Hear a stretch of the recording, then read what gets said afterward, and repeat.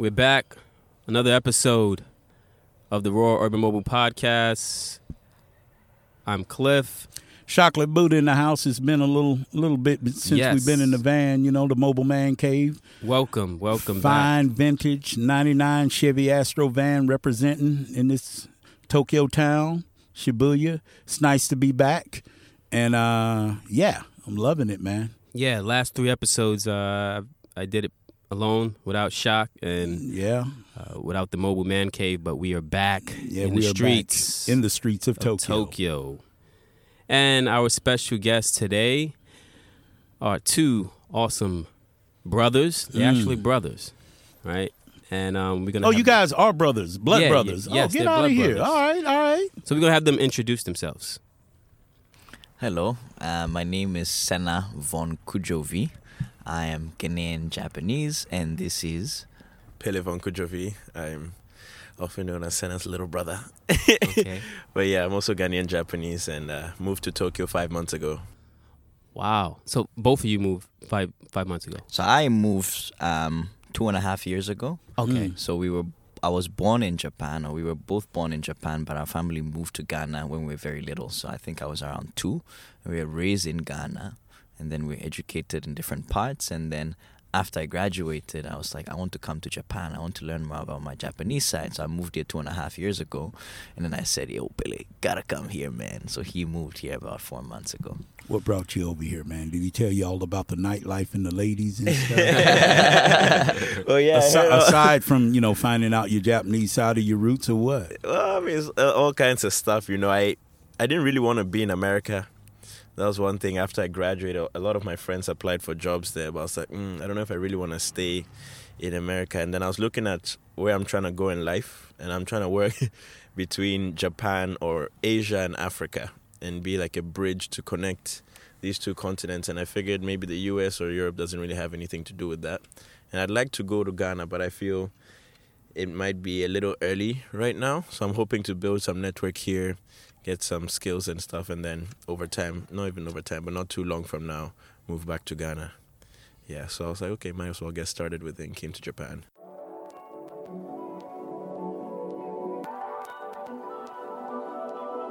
It's your Global Japan fam, Daisha, and you are listening to the Raw Urban Mobile Podcast from my favorite corner in the world, Shibuya, Tokyo, Japan.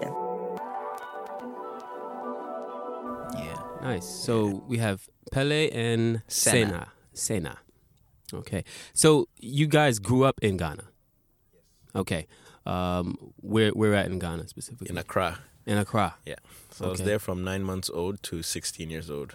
All right. In Accra. How about you? Same? 9 So if it's 9, then for me I was 1.5 or 2 years old, and then until 16 in Ghana, Accra, which is the capital. But our father is from the east part of Ghana, from a place called the Volta region. But he was living in Japan. So our father, he is a voodoo priest as well as a professional stage magician. So that's what he was doing in Japan. So he was living in Japan, and before that he was in Thailand, Philippines, Malaysia, India. He was in India for 10 years as a Hindu Tantra yogi, right? Wow. So he had a very long journey traveling Asia until discovering that the spirituality that he was always looking for was always in Africa, which is when he went full voodoo mode. It's like, I want to be somebody who preserves. And that's one of the reasons why he decided to bring us back to the continent. But another reason why we were raised in Ghana was just the discrimination, like our grandparents, our Japanese grandparents were very against our parents' marriage. They're like, gaijin, not only just gaijin, but a black man. It's like, what? We can't accept this.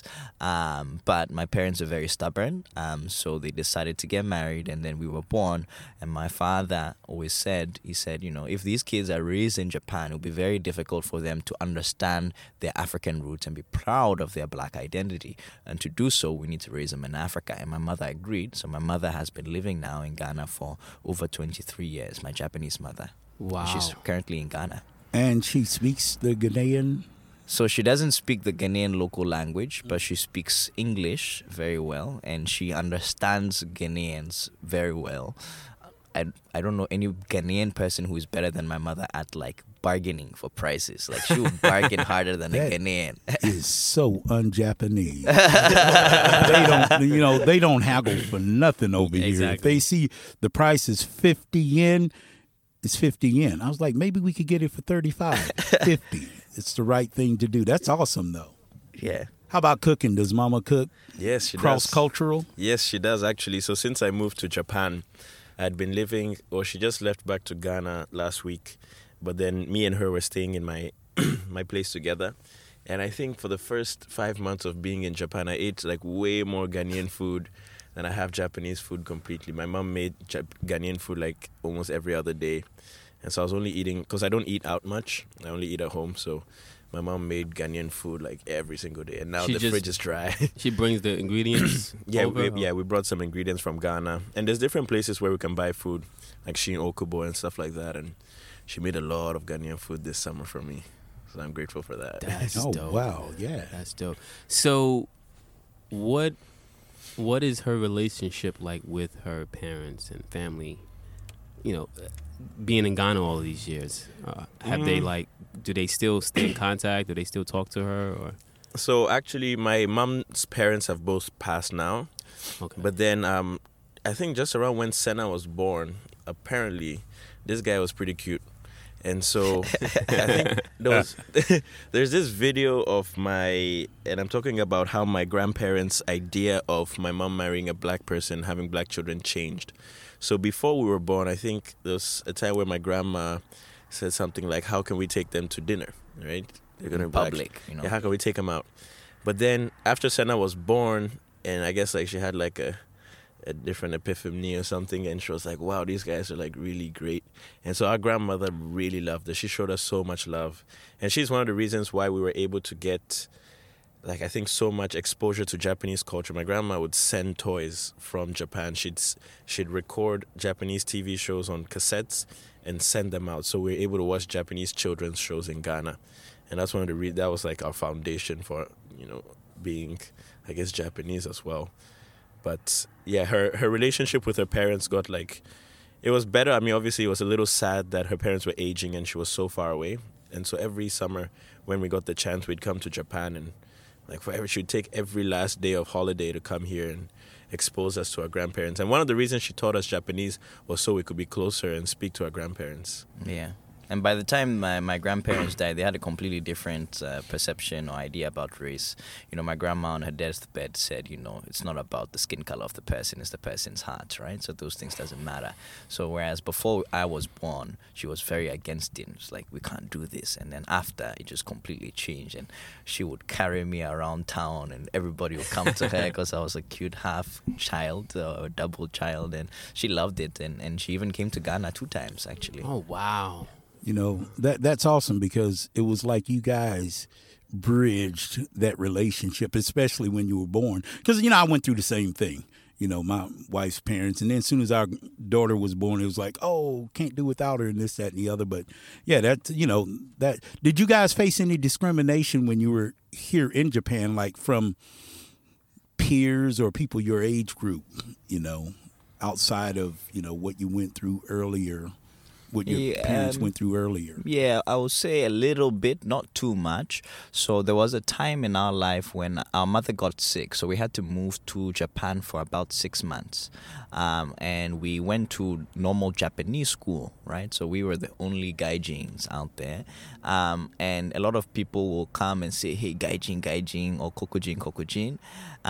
But I guess we were, already that time we were raised in Ghana, and we were raised in Africa, very proud of our Ghanaian culture. So we weren't necessarily feeling bad being called African at all, because we were very proud of being African.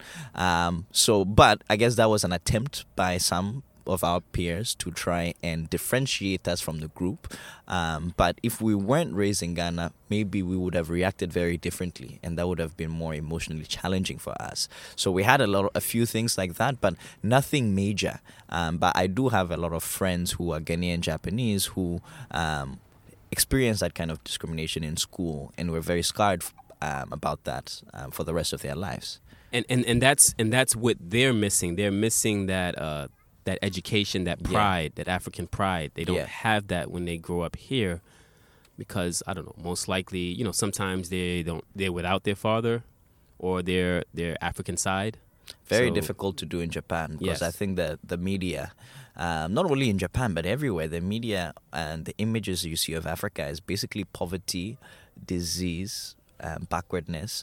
So if that's all you see in the media and you don't have any other source of information about the continent, it's very difficult to have a positive image of the continent. That's not only for mixed race children like me, that's even for diasporan Africans who are in Americas, or anybody for that matter. It's very important to have authentic, unbiased stories that show multiple narratives of the continent, not that single story of negativity that is always often perpetuated in the media. Yes. All right, now let's be honest here. You're on the Raw Urban Mobile podcast. When them kids was talking that shit to you, you didn't like, hey, man, look, you want to take this shit outside? Put some of this African ass whooping on you. So no fights or nothing in school? No fights. Oh, man. I got close. I had. No, but there were some times where you had to, it's not like a full-on fight, because they won't really full-on fight you. Because Yeah. they know what's good, because Yeah. we're athletic, we're this and that, Thanks to that white-owned media that showed people if you fuck with a black man, you're gonna get them hands, dog. But yeah. Oh, so it was never a full-on Yeah, fight. it wasn't a full-on fight, but I remember there were times where I had to, shake up a dude Yeah. a little bit. Granted, show we were some also aggression. about 5 years old, 6 years old. You at the put your time. hands on them. Yeah. But you brought up a great point about the media, the narrative, and everything. And I think that I watch media in the States, and now I'm being attracted to the small independent medias because in reality, the media in America is owned by white people.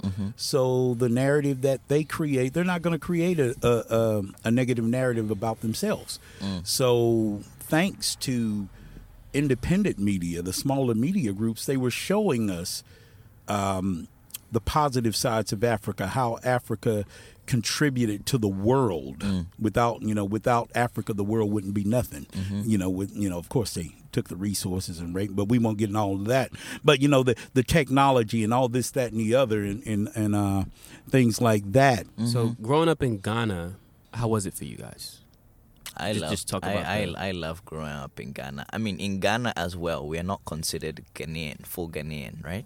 So the same That's where I was going, So but the yeah. same way I'm considered Gaijin here in Ghana, I'm considered Gaijin, but I'm considered a white boy. So they'll call Really? me white, What? Obroni, and many people from the diaspora come to Ghana and get surprised by that because conceptions of race in Africa not necessarily the same in America, right? They look at your skin tone, and most Ghanaians are much darker than I am, Yes. right? So when they look at me, initially I'm seen as a foreigner, even though I have black blood or Ghanaian blood. And it's the same for even diasporan Americans who come, African Americans who come to Ghana who are a little bit light skinned. They get called white man, and Wow. it makes them go crazy, right? But there wasn't discrimination as a result of that. So I mean, at the beginning, somebody would look at you as separate, but as they got to know you, then you became a brother, you became family, so you became the same. So then I felt very, very welcomed and accepted in Ghanaian society, and I'm very, very grateful for that. Wow, that's an interesting take on, like you said, Well, color, race. Yeah. Yes. But I will say my experience in Japan, of all the African brothers I've met, 100%, and I'm saying this from the heart, never a bad experience, always love. You know what I'm saying? And even some of my friends say, well, look how big you are. There you go. I'm like, no, man, you just need to change your attitude, bro. Every African brother, even, hey, let me ask you something. Is it the same in Ghana? Like, when black people see each other, especially in foreign countries, we give each other that backward nod. Yeah. It's like, what's up, bro? We don't even know each other. Is it the same in Ghana? Yeah, well, in Ghana, we don't, at least I didn't do it, but then I think that nod, well, at least because in Ghana, almost everyone's black, right? That's a good So point, then there's yeah. not that acknowledgement of being, because everyone is. But then when I'm outside of Ghana and I see anywhere, like in the train station, just walking around in Japan, anywhere where there's few black people, then if the person is older, I nod down. If the person is almost my age, I nod up. Yeah. And there's always that, and I really like that. But we have that that's what's special up. nod because Yeah. we know we know that we know we outnumbered. exactly. So, So you know, to give see, that you know, to see us acknowledgement. here, you know, walking around, like, all right, my brother, what's going on? Yeah. I really like that. Actually, my friend at work has been. We've been chilling a bunch, and like every time I see a black person, he gives. It's like, wow, you guys really do that all the time, you know. And not everyone does that, so that's really cool. Yeah, only black people understand that. You know, it's like, hey, man, I see a fellow Londoner overseas. I don't. You know, we have our reasons. It's ingrained in us. It's like, Yeah. So you said you lived in Ghana until 16. Yes. Okay, and then where did you go after that? So I took almost the same trajectory as him, pretty much. But at 16, Senna and I both went to high school in Costa Rica. Costa Rica? Yeah. whoa. A school called United World College. They have about 16 or 17 around the world. And it's this very international student group that's kind of centered around peace and understanding of diversity and tolerance kind of thing. So we went there for 2 years. It's the IB program. And then after that, we went to Vermont in a school called Middlebury in Vermont. It's a small liberal arts school. Very What was it cold. like in Vermont for black people? Vermont didn't have a lot of black people. Vermont is actually- cold. Vermont is extremely cold. Like I became depressed in my first winter because I was coming from Ghana, and then I went to Costa Rica, then I went to Vermont, and it goes down to minus 35, minus 40. Whoa. Wow. And like, how does somebody who's never really experienced serious winter understand the difference between like minus 5 and minus 20 and minus 30, and how you dress differently for that? So I got depressed. But it was good. I think it made me resilient. Now I'm very confident I can go anywhere. You can send me to a desert. You can send me to Antarctica. Like, I'll survive. I mean, you're wearing sandals today Yeah, in, right in now I'm December wearing in sandals, Japan. so I'm like, Japanese winter, you know, it's very mild. It's good. Yeah, I'm pretty sure part of your depression was you couldn't wear your flashy colors and your sandals. We call that, us Southern country boys. We just say, "Hey, man, that's white folks cold," and so that lets you know it's like very cold. So back to Costa Rica. Was that the particular reason why you moved to Costa Rica, to go to that school? So yes, to go to that school. So the school has kind of selection committees across the world. So we went through the selection process in Ghana. So we were selected as students going to represent Ghana at this school. So every country sends their students as representatives. So in my year, we had 5 students. One went to Hong Kong, one went to Norway, one went to the US, and then I was sent to Costa Rica, right? So in Costa Rica, I was studying with students from 79 countries, even though we're just 150. So very small, but extremely diverse, representing Ghana. But that's also where I got, very aware of my unique background as a Ghanaian Japanese, and even my background coming from a voodoo family, right? And how unique that perspective was, right? Before that, I was a little hesitant of sharing that because I experienced a lot of discrimination just from my spiritual practice in Ghana. Yes. And so when I went to Costa Rica, and I realized that a lot of people appreciate this, right? So I should be more outspoken and share my story. So that was a very transformative period in my life, that 2 years in Costa Rica. And we're gonna talk about voodoo a little later. But how's the food, the weather? Costa Rican food, it's okay. Okay. I think Costa Rica is really known for their food. They have the weather is fantastic, beautiful beaches and forests, really nice people, good food too, I guess. Yeah, it was very great. And I really wanted to learn Spanish. That was one of my main reasons for going there. First, I wanted to leave home. I was 16 and I was like, I need something else. Yeah. And so I needed a new kick and I wanted to go there. But I really wanted to learn Spanish. And that was kind of one of my main, yeah. And then, so from Costa Rica to Vermont. Yeah. Yes. Okay. And Vermont, why? So the school that we went to, they have a scholarship fund where if you did graduate from this school, that you get a scholarship to study in the United States, right? And this was something that our mother also studied in the U.S., and so she always wanted us to study in the U.S. She right? studied in Vermont. She also really? studied in Vermont, actually. Yeah, that's funny, yeah. She always told us not to go there. I mean, she always told us that it's very, very cold. So we're like, we're never going to go there. Yeah, we ended up both going to college. but we got a scholarship to study there. Okay. And we had many friends who were also going there because our school is kind of like a feeder. So they send a lot of them to Vermont. So it was like, okay, why not? Vermont, we went to a school called Middlebury College. Tiny school, 2,500 students. And yeah, we went there and it was a good experience. I think intellectually it was very, very challenging, but also very transformative. And we met many great people. And that's where we first started this Revolution project, which is a virtual platform that aims to demystify and destigmatize West African spiritual and herbal practices. Yes, and we're going to talk a lot about that. Of course, we're segueing right in. But I am so interested. Yeah, I just wanted to get through a few more things with you guys. So, all right, so after Vermont, what happens next? Vermont, then the reason why I came to Japan, it was very, very so Japan was random. next. So Okay. Japan was next, Okay. right? So I went to Vermont, and then I was graduating, thinking of what to do.